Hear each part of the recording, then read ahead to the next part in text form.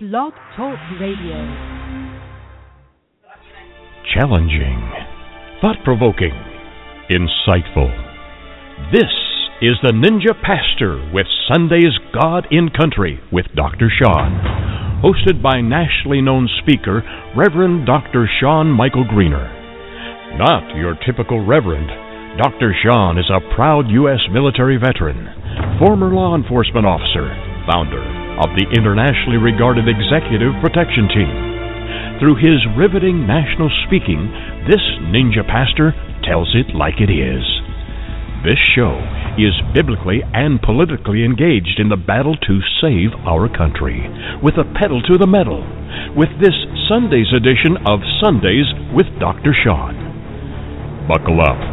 Here's your host, the author of the critically acclaimed book, Excellence Killed the Church, How Mediocrity is Destroying America, Reverend Dr. Sean, the Ninja Pastor, with today's message.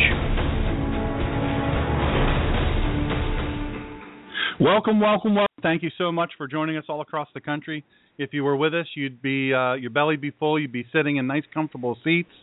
You'd be fighting falling asleep, because that's how we do. We eat until we get sleepy.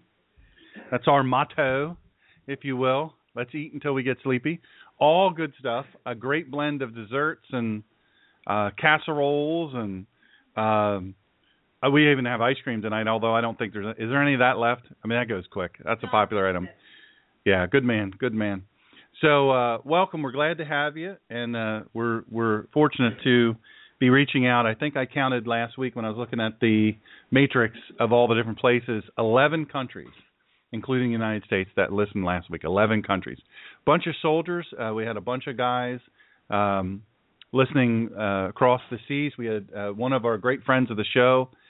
He had just finished his night jump qualification as a Ranger officer, and so we're glad to have him listening, and so many others that we're very fortunate. We want to give a shout out to we always do this tomorrow, but I wanted to do it today as well. Shout out to our soldiers, our fighting men and women. We really are blessed to have you. And to the family of the Marine that was killed in Iraq, we certainly send our deepest condolences. And we need to be worth their sacrifice, but we also need to fight. Tomorrow's show, Monday's show, is always called Collision of Faith and Politics. And God and Country, the Collision of Faith and Politics. And in that, we need to remember that we're still at war, and that unfortunately the powers that be, the powers that are in control, don't want to see us win. And I think that's pretty obvious. And it's interesting, under this president and under this administration, suffering of Christians all around the world, including in the United States, has exploded. Yet the hypersensitivity to Islam has also, it's rampant. Wouldn't you agree? The way that we view Christians dying and being tortured and beheaded and drowned and stoned is vastly different than how we treat Muslims. There's this great push in the administration to convince us that, hey, yes, this happened. It's a rare thing. But it's not representative of the religion. Remember, it's a religion, it's a political faction, and it's a military operation, RPM. So you want to remember that. Islam is not just simply a religion. It's religion, political faction, and a military operation. And they are relentless, they are ruthless, and they don't care about your feelings. They don't care about your hurts, habits, and hangups. They just care to exploit you, use you up, and then kill you when they're done. But they love killing Christians and Jews, and they're doing that with great success. Thousands upon thousands of them. And yet this administration, and sadly this country, we want to get to our movie on time. We want to make sure our DVR thing, we want to, all the little things in life occupy our mind. We're being entertained to death while so many Christians suffer. So that's the title today, When Christians Suffer, and why do we suffer? And I'm going to answer that, and I'm going to use a lot of resources. C.S. Lewis, one of my favorite. My dear friend Dave Perkins, a great radio guy, great guy in general, world traveler, tremendous knowledge overall. You really need to read his stuff. If you subscribe to Facebook, if what is it called? Follow me on Facebook and Twitter. You'll see all of Dave Perkins' stuff. He writes, I'm trying to guilt him into writing a book because that's what he really needs to do. He needs to help us by writing a book. Tremendous mind. All that said to say this, that we know if our eyes are open that Christians suffer. So C.S. Lewis really had he had his mind in the right place when he wrote certain books that he wrote, and we're gonna give you a good dose of that. We also use the Holy Scripture a lot of times. Most of the times we use the complete Jewish Bible. So with that said, let's get started. Almost every believer has asked this question. If God is all-powerful and all-loving, why do Christians still suffer? And if they're faithfully serving God, why do they still suffer at times? They're faithfully serving. They're in deep into serving God, and yet they still suffer. This question is so significant that the answer often determines whether someone will become or remain a believer in Christ and God or not. Will become or remain. Because there's a lot of people that sadly, the unexpected, unprepared for suffering once they become a Christian catches them off guard. They're surprised. They say, what's happening? I don't understand. Why am I suffering? I became a Christian. I thought this was supposed to be the smooth and easy path. And then it's not. I want to say one thing.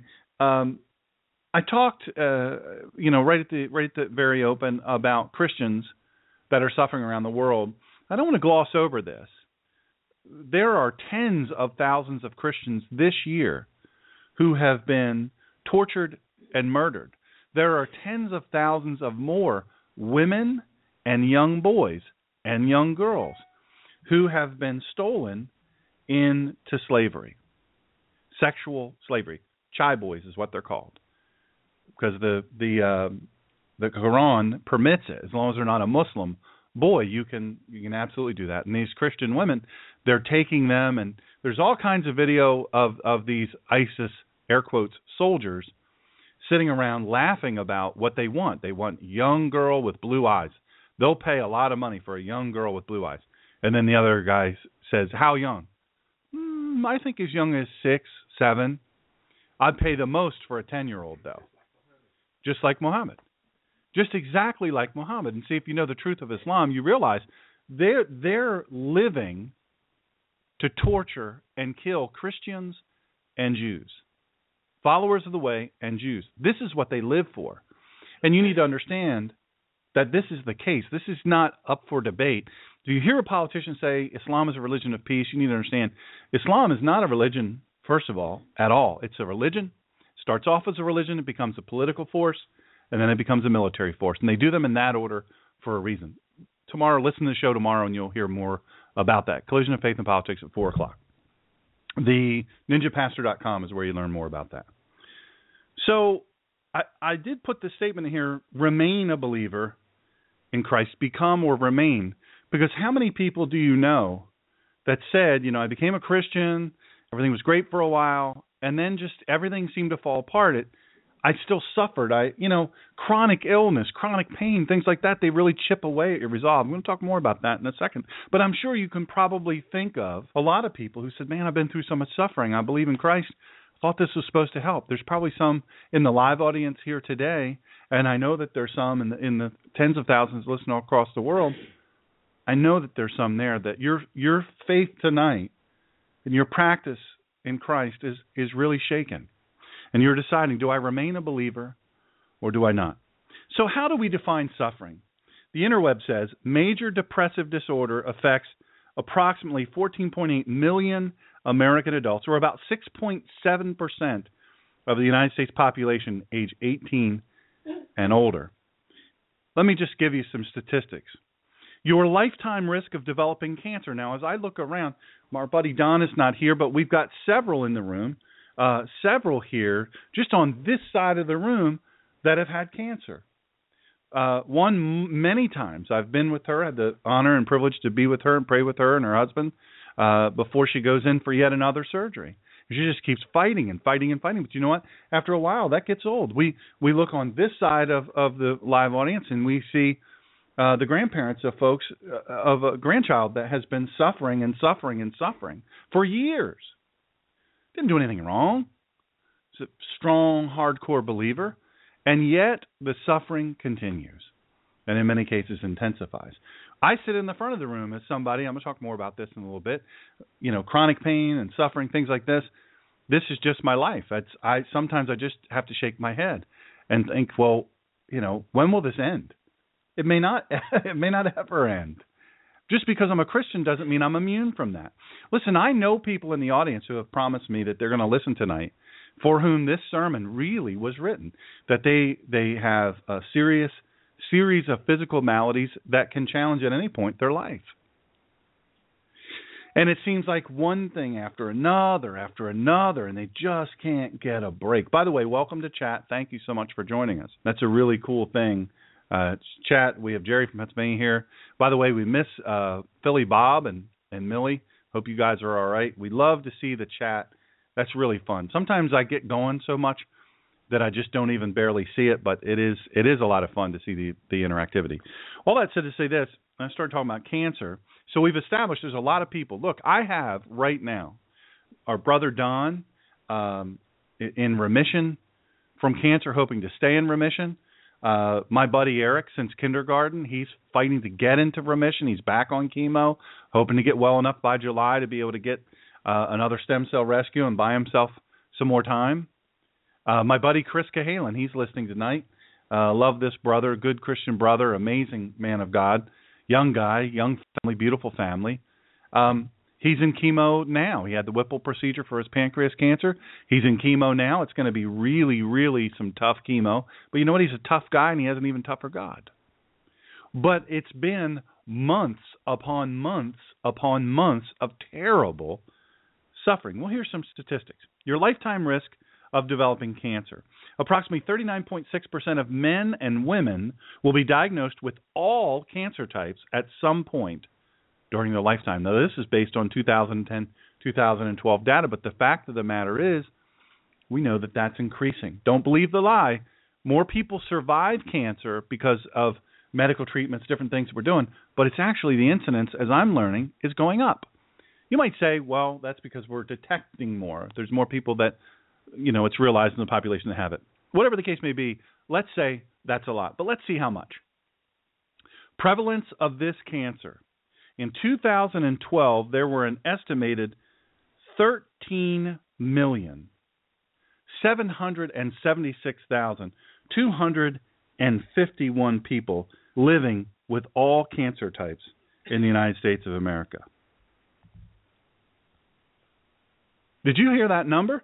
13,776,251 people. Listen, right down the road, one of my dear friends, John, young guy,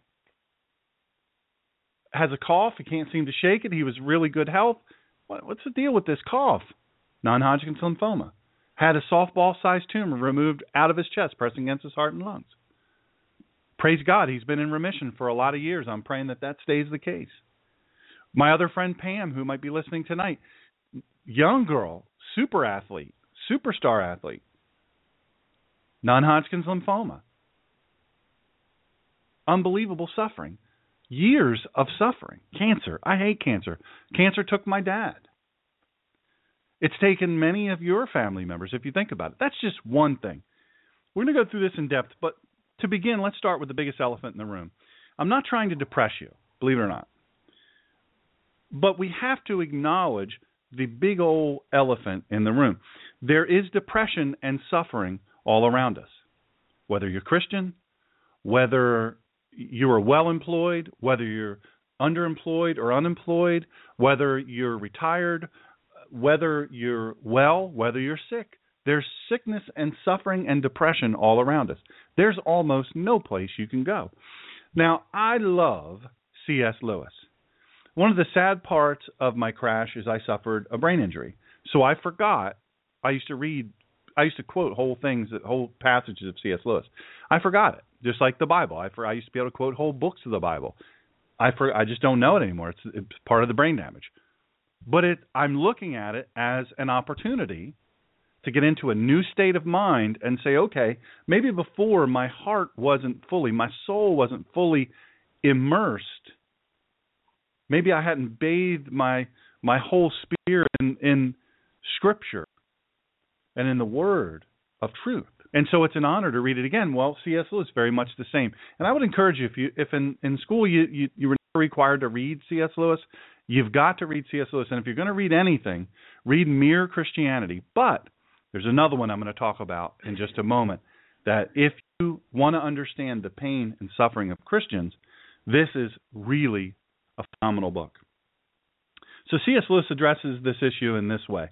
God's idea of goodness is almost certainly unlike ours, yet God's moral judgment must differ from ours, not as white from black, but as a perfect circle from a child's first attempt to draw a wheel.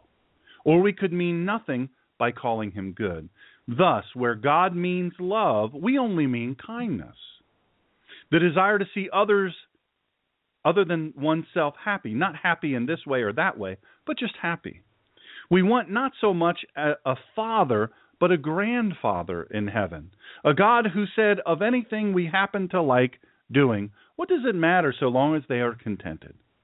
Now, let us note in passing how much this confusing between love and kindness is akin to our modern thinking. It sheds light on many present controversies, from assisted suicide to abortion to contraception. But love is not mere kindness. That's the thing. We define it. We overlap those definitions and those intents, and they're not to be really always defined the same. Sometimes they can be combined. Of course, you can have a person who is loving and kind. You can have loving kindness, but love is not the same as kindness, and we'll see why here in a second. Kindness cares not whether its object becomes good or bad, provided only that it escapes suffering. Important word there, escapes suffering. Let me read that again to you. Kindness cares not whether its object becomes good or bad, provided only that it escapes suffering, while love would rather see the loved one suffer much than be happy in contemptible and estranging modes. We just want nice and kindness. We hate suffering. Look, there's nobody in this room and there's nobody in my audience that says, yeah, I like suffering. I gave it a try. I was living good. Things were happy and healthy. I got to tell you the truth. The suffering, a lot more fun. Nobody says that. Nobody in their right mind says that. Hey, the suffering thing is really cool. I want to live like that. So I'm going to do stuff that helps me suffer more because that's what's best for me. Nobody does that. Nobody in their right mind. You'd have to be crazy. So we hate suffering. We want God to show us kindness and not necessarily love. God wants more than happy for us, though. He wants to prepare us for eternity, where if we trust him fully now, we will be eternally joyful. We'll be gleeful. We'll be happy beyond earthly description. We've seen that in a stable and meaningful universe, the possibility of pain is indeed inherent. And in a universe of creatures inclined by the virtue of their fallen nature to move away from God, evil becomes, so to speak, endemic. Yet, God is in charge. He supervises the circulation of good and evil, and he does it in a way that satisfies his goodness. That is, with total respect for man's freedom. Wow. That ought to be on a billboard somewhere. That's important news. That's something maybe we should start learning early in our days, right? We should learn these things early in our days because we expect kindness to come. We say, God is love. People run around saying that all the time. God is love. Love is not without trouble. Love is not without struggle. Love is not without sorrow. I hate to tell you. Kindness may be so, but not love. But God is in charge. He supervises the circulation of good and evil. Did you catch that? He supervises the circulation of good and evil, and he does it in a way that satisfies his goodness. That is, with total respect for man's freedom. Did you hear me? I said it twice. Your freedom is totally and completely respected. You need to understand what price freedom. There's always a price. You know what? Your freedom, we're learning this in America right now. And really and truly all around the world, we're learning the price of freedom is very, very high. We're learning also that we can't get freedom and liberty and then go, wow, boy, I'm glad that's over. I'm glad those founders did what they did. Because now I can rest. I can do no more. I can fight no more. I can just go and do my daily activities. I can go and be entertained. This is great. Boy, thank you for working hard for me, founders. No, we learned that we have to continually be mutually pledged one to another to keep the republic. We're learning and experiencing now, aren't we, the price of abdicating. But the fact of the matter is, we have freedom. We have freedom to be free and live in liberty and love, God's love, or for him to turn away and say, you have despised me, and now you're wicked. And now you will lose the freedom and liberty that I've given you. And sometimes a lot more than that. Let C.S. Lewis continue speaking. In the fallen and partially redeemed universe, we may distinguish the simple good descending from God, the simple evil produced by rebellious creatures, and the exploitation of that evil by God for his redemptive purpose, which produces the complex good to which accepted suffering and repented sin contribute. Let me read that again for you. I don't want you to miss it, for those of you taking notes. In the fallen and partially redeemed universe, we may distinguish, number one, the simple good descending from God. Number two, the simple evil produced by rebellious creatures. And number three, the exploitation of that evil by God for his redemptive purpose, which produces, number four, the complex good to which accepted suffering and repented sin contribute. There's some power in that statement. A merciful man aims at his neighbor's good, as so does God's will, consciously cooperating with the simple good. A cruel man oppresses his neighbor, and so does simple evil. But in doing such evil, he is used by God without his knowledge or consent to produce the complex good, so that the first man serves God as a son and the second as a tool.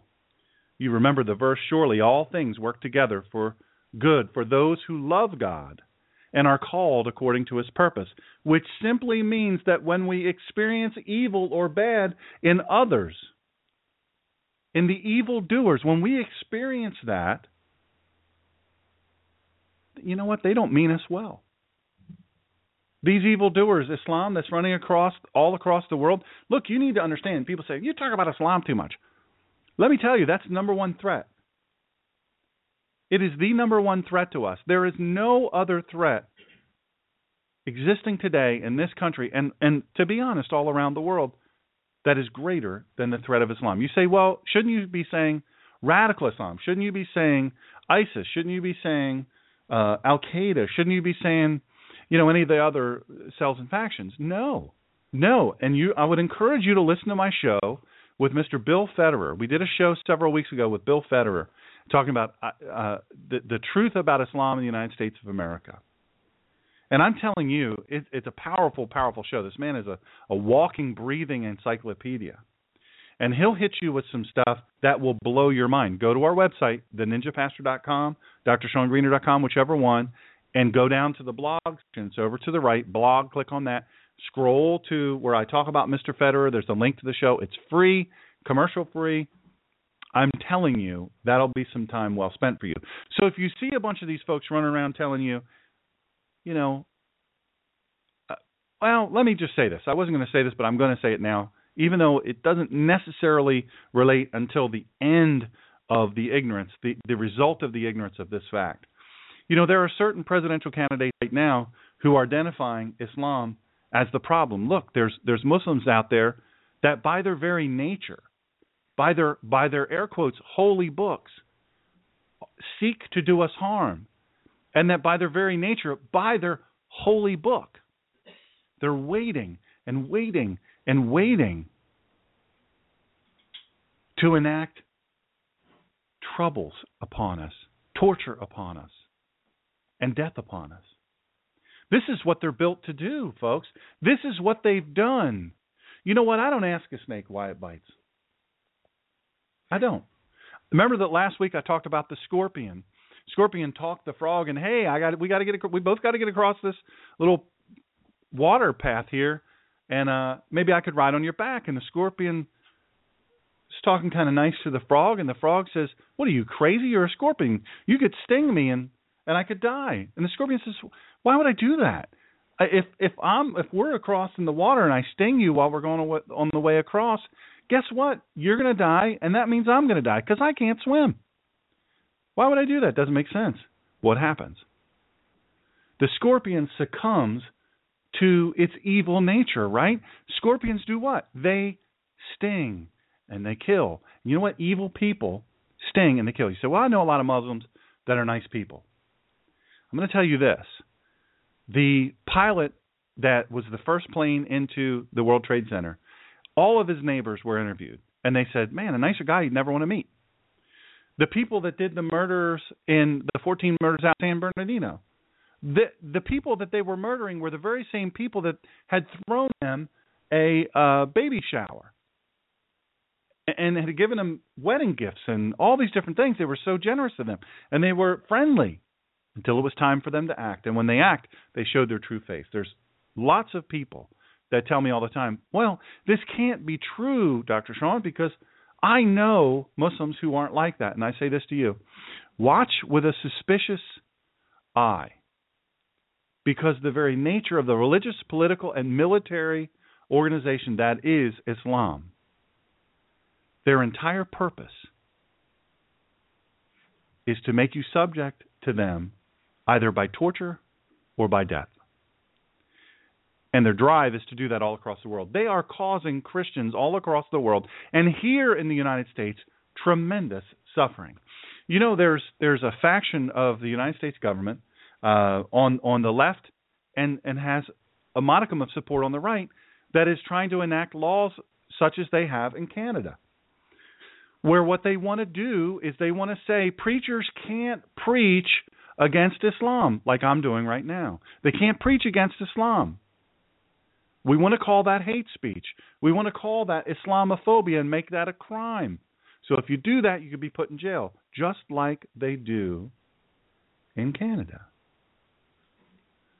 I would submit to you folks, that's a form of Christian suffering. Christian suffering. Listen, there's Christian suffering all around the world, not just physically. I talked about cancer and some other things.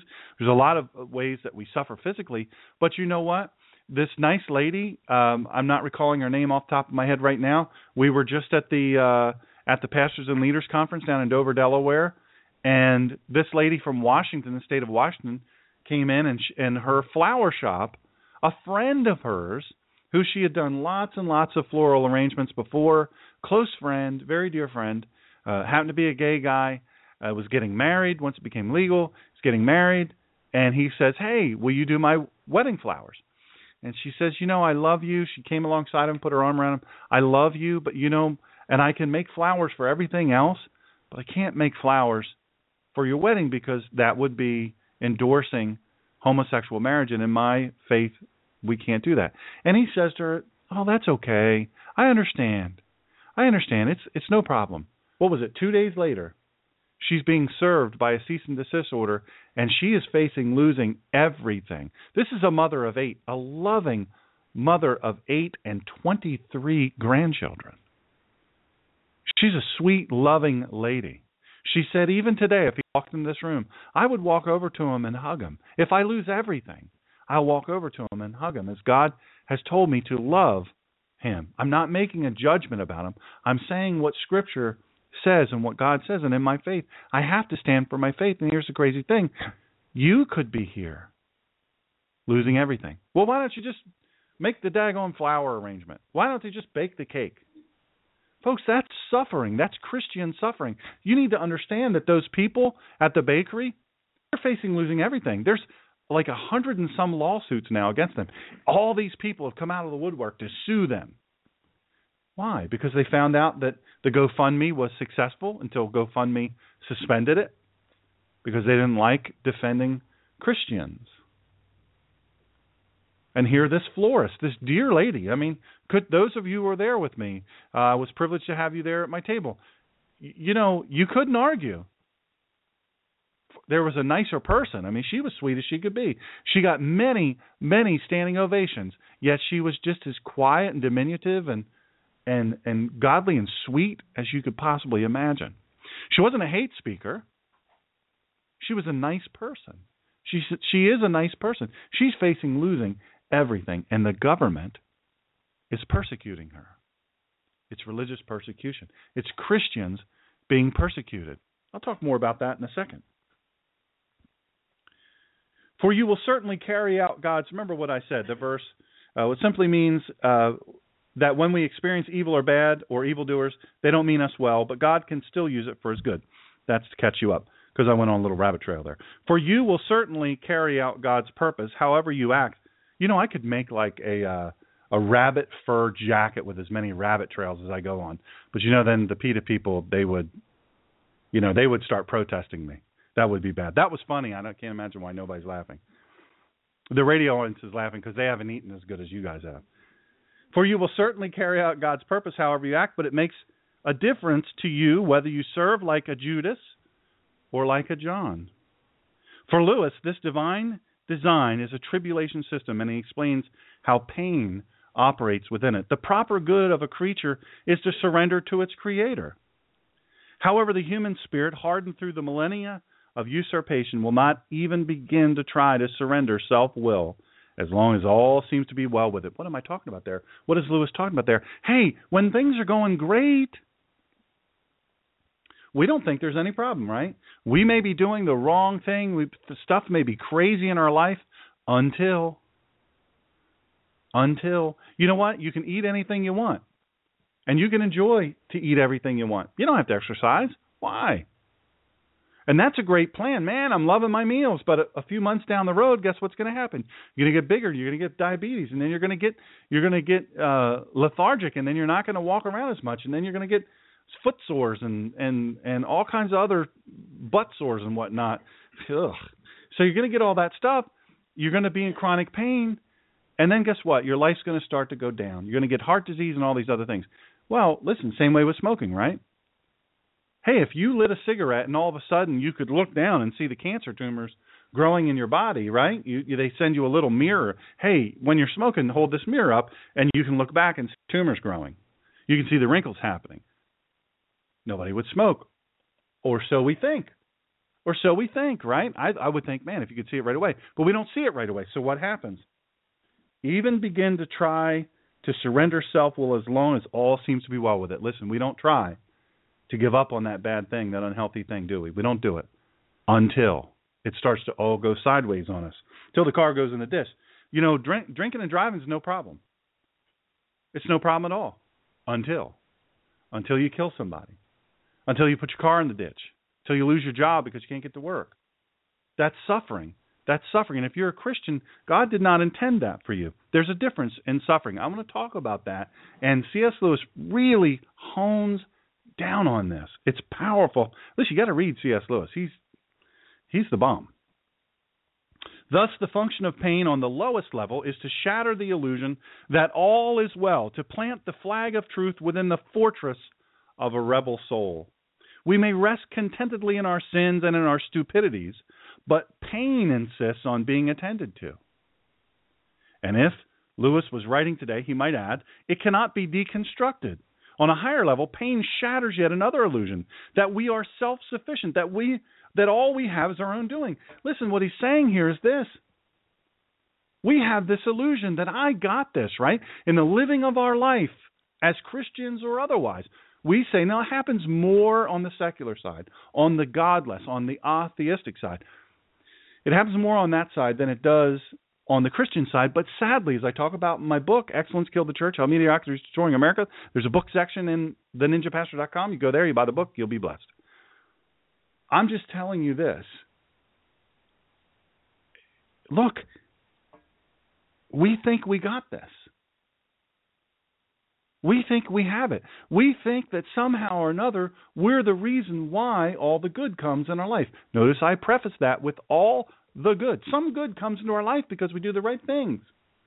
And you know what? On the flip side of that, some bad comes into our life because we did the right thing. Sometimes the bad thing, look, I wasn't doing anything wrong. When that guy hit me, that fellow was going 100 and some miles per hour and he hit the median. Went airborne and hit me at 92 miles per hour head on. I wasn't doing anything wrong. I was just driving down the road. Happy as a clam. Couldn't wait to go eat some dinner. I didn't get to eat dinner for a couple of days. I don't even remember when my first meal was. It was liquid. Because I have busted up teeth and messed up everything. But the point here is look, sometimes bad comes to you and you didn't do anything wrong. That's the point that Lewis is so articulately making. This is perhaps where pain, when it afflicts honest and decent people, seems most cruel and undeserved. Let me say this about that. Look, folks, you're going to see, and maybe you've said this, maybe you've seen this, maybe you've said this. Man, that person, I'll give you an example. I'll give you a personal example of a person that's honestly the most honest and sweet and loving and Christian person that I know.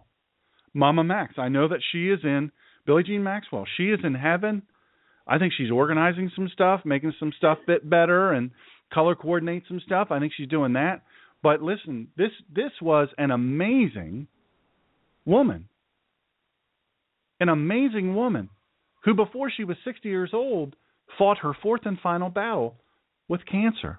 You might say she lost. I, for years, said she lost the battle. No, she did not lose the battle. She got her reward. She went through a time of suffering. She never once doubted God. In fact, she said to me, I remember this like it was yesterday, she said, listen, because you are so close to our family, you've got to remember your testimony because people are going to watch you. Because you're part of this family. They're going to say, hey, that's Sean Greener. Let's see. She called me Sean. She said, they're going to see if you lose your testimony. They're going to see if you lose your faith. They're going to see if you're angry at God.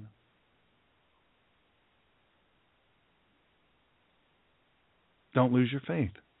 I know where I'm bound. I know in whom I've believed.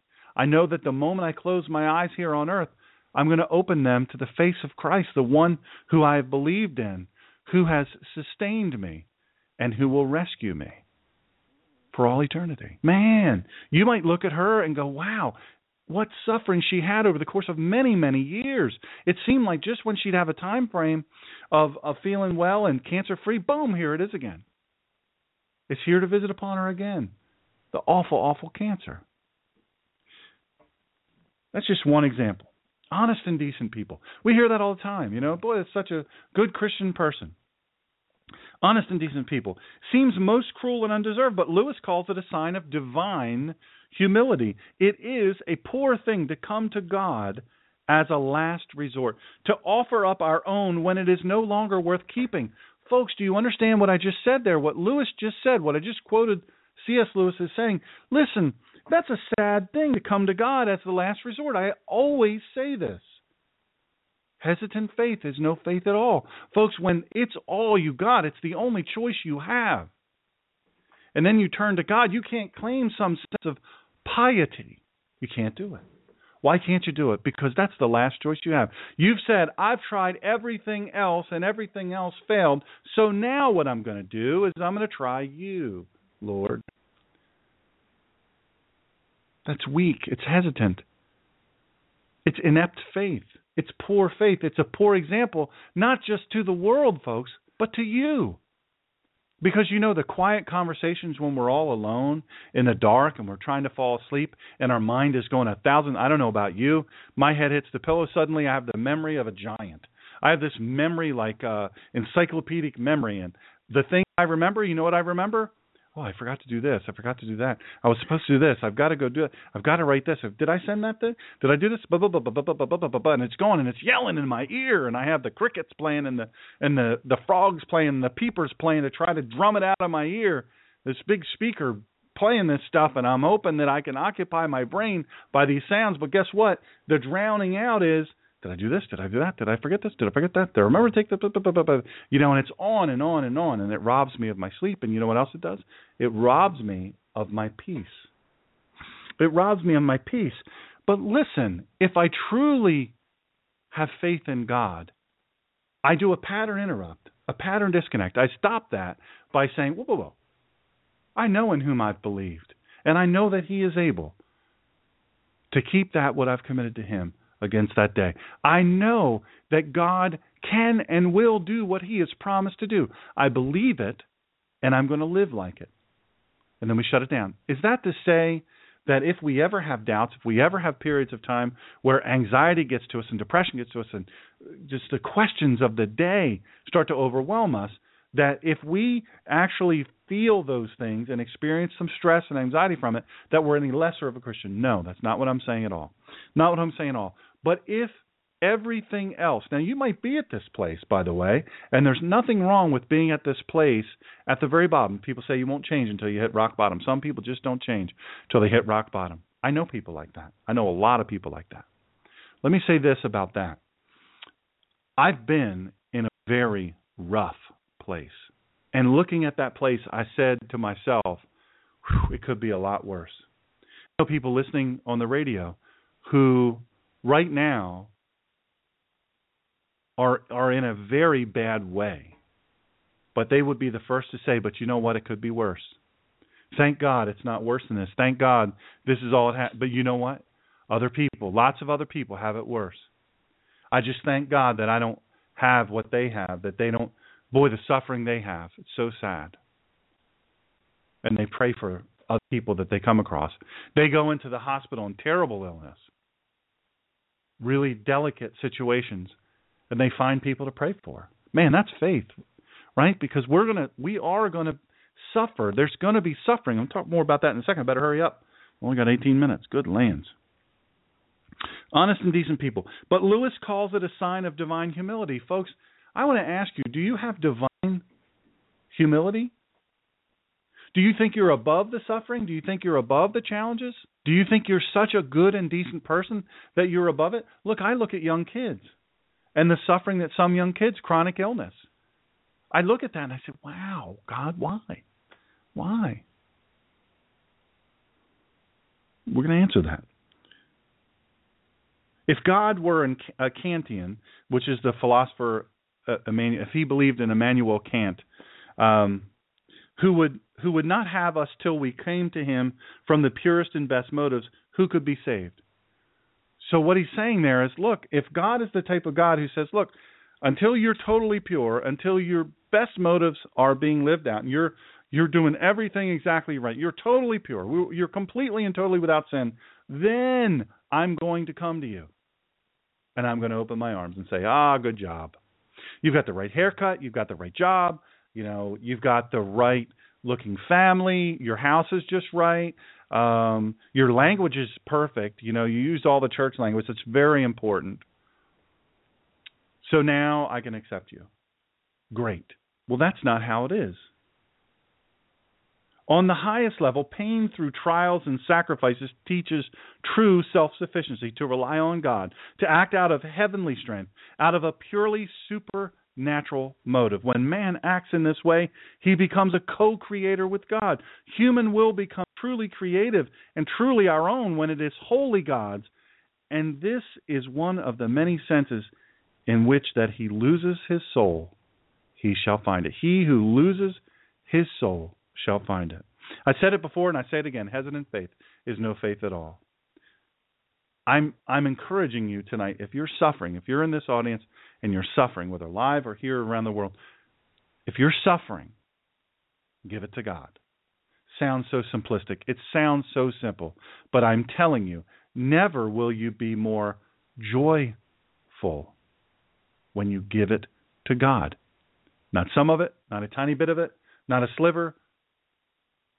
You don't give it to him, take it back. Give it to him, take it back. Put it at the cross, take it back. No, your hurts, habits, and hangups, you've got to leave them there with him. And you've got to turn away from that which put you there in the first place.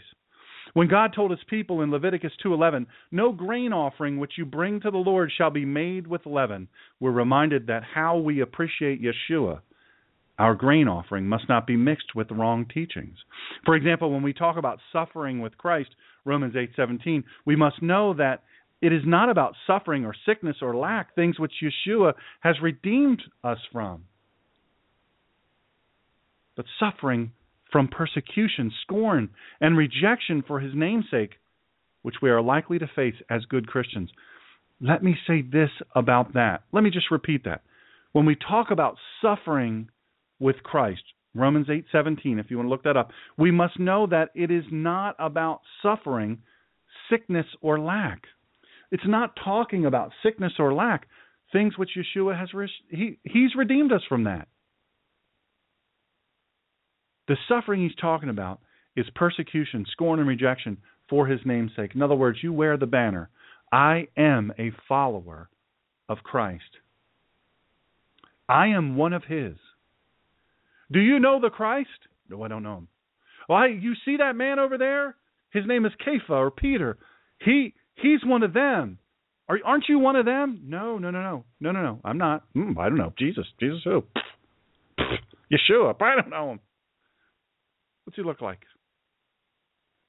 And a little while later, there's that guy, that man right there. He traveled with them. He knew them. He's one of them. He's one of their followers, one of the Talmudim. He followed them around. You over there. You followed. I saw you. No, you didn't. You didn't see me. No. Everybody tells me there's a double for everybody. Must have been him. Because you didn't see me. It wasn't me. Cockle-doodle-doo. Cockle-doodle-doo. Cockle-doodle-doo.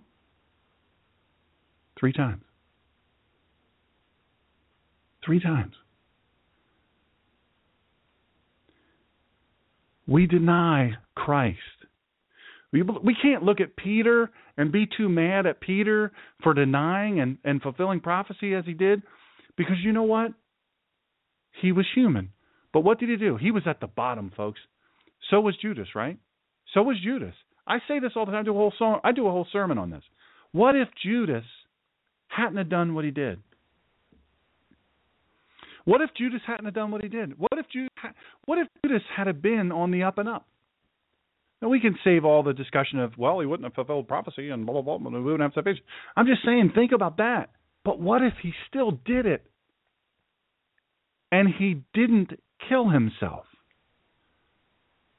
And then when Jesus came to that room, and as he was showing Thomas, his 2 arms, his 2 feet, and showing Thomas, put your hands right here.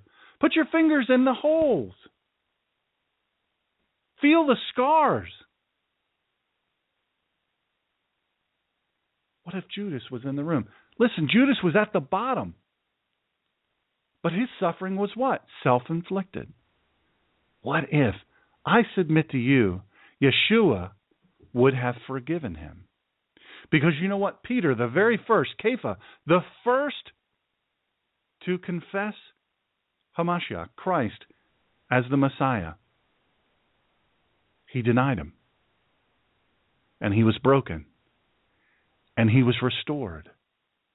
And he was redeemed. And he served as one of the very greatest that could ever walk the earth. A lion of faith. Dear friends, don't regard as strange the fiery ordeal occurring among you to test you, as if something extraordinary was happening to you.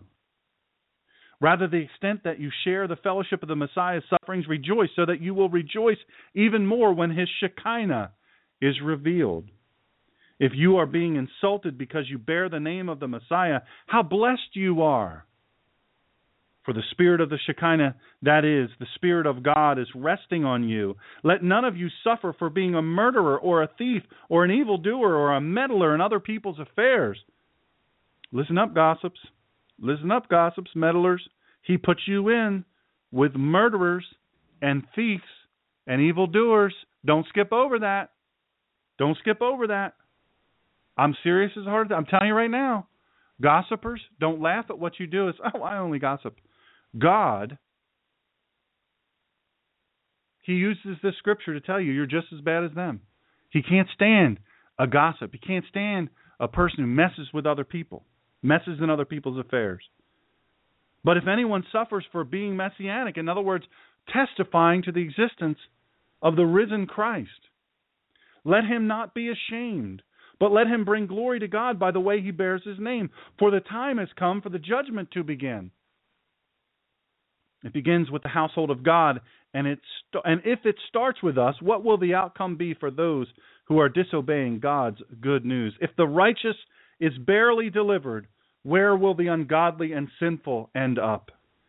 So let those who are suffering according to God's will entrust themselves to a faithful Creator by continuing to do what is good. 1 Peter 4:12 through 19 in the Complete Jewish Bible. The real problem is not why some pious, humble, believing people suffer, but why some do not. C.S. Lewis. The book that I've been quoting is The Problem of Pain, C.S. Lewis wrote decades and decades ago. The problem of pain. The real problem is not why some pious, humble, believing people suffer, but why some don't. Listen, folks, you've got to ask yourself, if I'm living in Christ, and that's a churchy way of saying, if I'm doing what He has called me to do, not looking a certain way, not sounding a certain way, not adapting a certain hairstyle or beard or any of these things, but truly living in hard pursuit of Christ every day, you can't be surprised when you're persecuted. But I'm here to tell you, for those Christians who are following Christ who never suffer any sort of challenge, if you're never in the crosshairs of the enemy, the devil, if Satan doesn't look at you like he looked at Job and said, I got to get that guy out of the game. He's going to really cost me a lot of recruits, that guy, the way he lives. I got to test him and make him fail. I got to do all kinds of stuff to make this guy fail. Okay, God, I can't kill him, but I'm going to do everything else to him. Oh, I know he'll turn from you. I got to get this guy Job out of the game. He's on the other team. He's on the team of the good. I got to get this guy out. He's going to cost me. Right? What's the first thing you do in a sports metaphor? We got the March Madness going on, and you've got the number one shooter on the team. Guess what? You better shut that shooter down. You better double team. You better get on the double team. You better block some shots. You better issue some pain on that person. You better do it, or they're going to eat you alive from the 3-point line. The ones that are the greatest threat to you, you've got to shut down. That applies. That analogy applies to the Christian world versus the evil world of Satan. He's always trying to shut down the really good ones. Suffering is an unpopular subject. Listen, suffering is such an unpopular subject. And the statement is, salvation is more pleasant than suffering. Salvation is more pleasant than suffering. Well, of course it is. That's a duh statement. Duh. Really? Wow, salvation is more pleasant than suffering? Well, I didn't know that. I wish somebody would have told me. Somebody would have written it in the big crayons, the big chalk that you write on sidewalks, the big, really big ones that little kids write on the sidewalks with. I wish somebody would have done that. If only I'd have known. Here's another one. Heaven is more pleasant than heartache. Again, it's a duh statement. But the fact of the matter is this, people don't realize that statement, heaven is more pleasant than a heartache, it's a whole lot more important than people realize. Because it's so much more difficult to truly grasp than anyone seems to live. Not just know, the truth that you know doesn't matter as much as the truth you live. No one will ever turn from a life of struggle and sin and sorrow and self-persecution by looking at you and going, wow, that person, they know a lot. No, they're going to look at you and say, man, that person lives in some sort of light. Some sort of light with a capital L. That person lives fully, man. And I've seen the suffering, the struggle that person has been through, and they still praise God. What's up with that? I want some of that. Listen, suffering is a real part of life. I'm here to tell you, suffering is real, and I'm sorry, but it's going to happen. It's going to happen. Every hospital we pass, it reminds us that suffering is real. I and many of you here, I know very well in the live audience here, can testify to this firsthand. Hospitals scream suffering. And speaking of screaming, by the way, screaming sirens each night. They sear through the silence of the quiet, dark night that suffering is real. Not only physical, but mental anguish. Hurts, habits, and hangups. Let me check that. Listen to that. Well, she's checking on something. Siri must have heard me preaching. Let me check on that for you. I'll just see if you're telling the truth. Let me ask you that question. Yeah, let me ask you that question. I don't know how I did that. That's magical. It was kind of funny. What if she'd have said some scripture? I'd been like, my Siri is a Christian. I don't know about yours. She's been saved. She's been blessed. Not only physical, but mental anguish. Hurts, habits, and hangups. They're not often physical. Let's be honest. Hurts, habits, and hangups, not often physical. Usually they're emotional. Physical pains, especially the chronic pains, I don't want to overlook that. Chronic pains, chronic sickness, things like this, they can eat away at our positivity. Right? I don't care how good a Christian you are. It can eat away at your resolve, your positivity. You think, I should start planning my funeral. Hope erodes with each new day of pain. Our remembrance of God fades as there comes no relief. You know Ann Landers? You guys ever hear of Dear Abby and Ann Landers, all that stuff? Why do you think she was so successful? Why were Ann Landers and Dear Abby so successful? And Wikipedia has a lot. I don't have time. I'm out of time. What I'll do is I'll do a blog post and put the rest of this on there so you can read it. It's really fascinating. But, you know, this was a long time. Ruth Crowley was the advice columnist in the Chicago Sun-Times. And then it was taken over by Esther Pauline Eppie Lederer in 1955. And for 56 years, Ask Ann Landers, syndicated advice column, regular feature in many newspapers all across North America. Folks, do you understand why that was so popular? It was so popular because people were suffering. They wanted to ask somebody. Somebody give me the answer. Somebody help me. In fairness, her answers were wrong very much of the time. Suicide prevention organizations. Google that. Google suicide prevention organizations. You know what's going to come up? 461,000 hits. 461,000 organizations. Why? People, a whole lot of people, live in utter despair. You know what they should do? They should listen to my Sean talk from last week. What do you do? Oh, I think we just lost our audience here. I don't know if you can still hear me.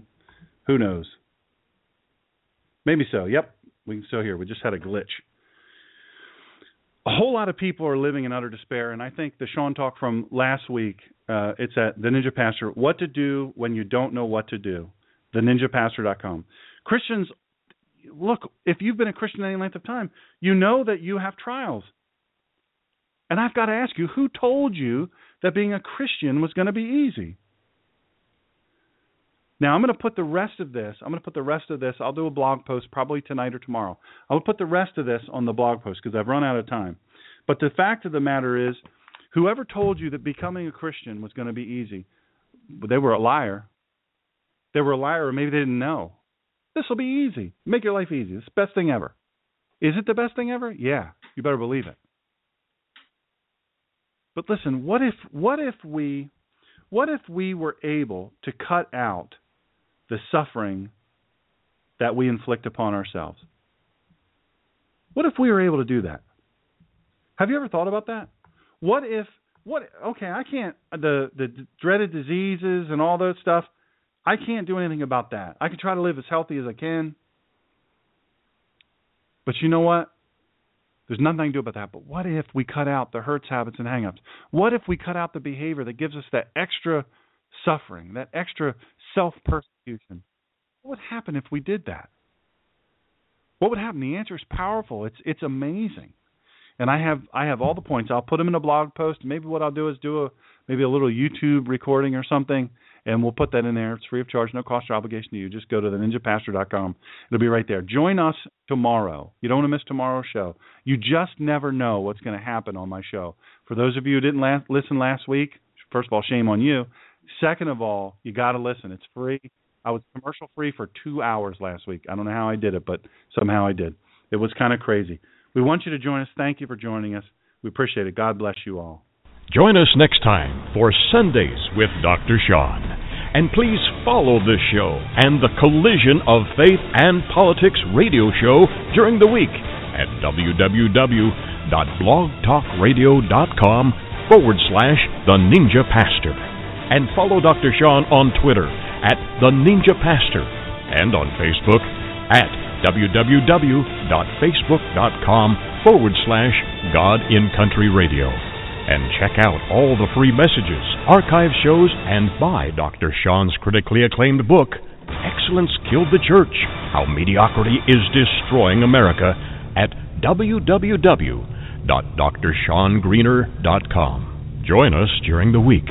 And in the meantime, Dr. Sean will be fighting for you and for this great country. Thank you for joining us in this fight.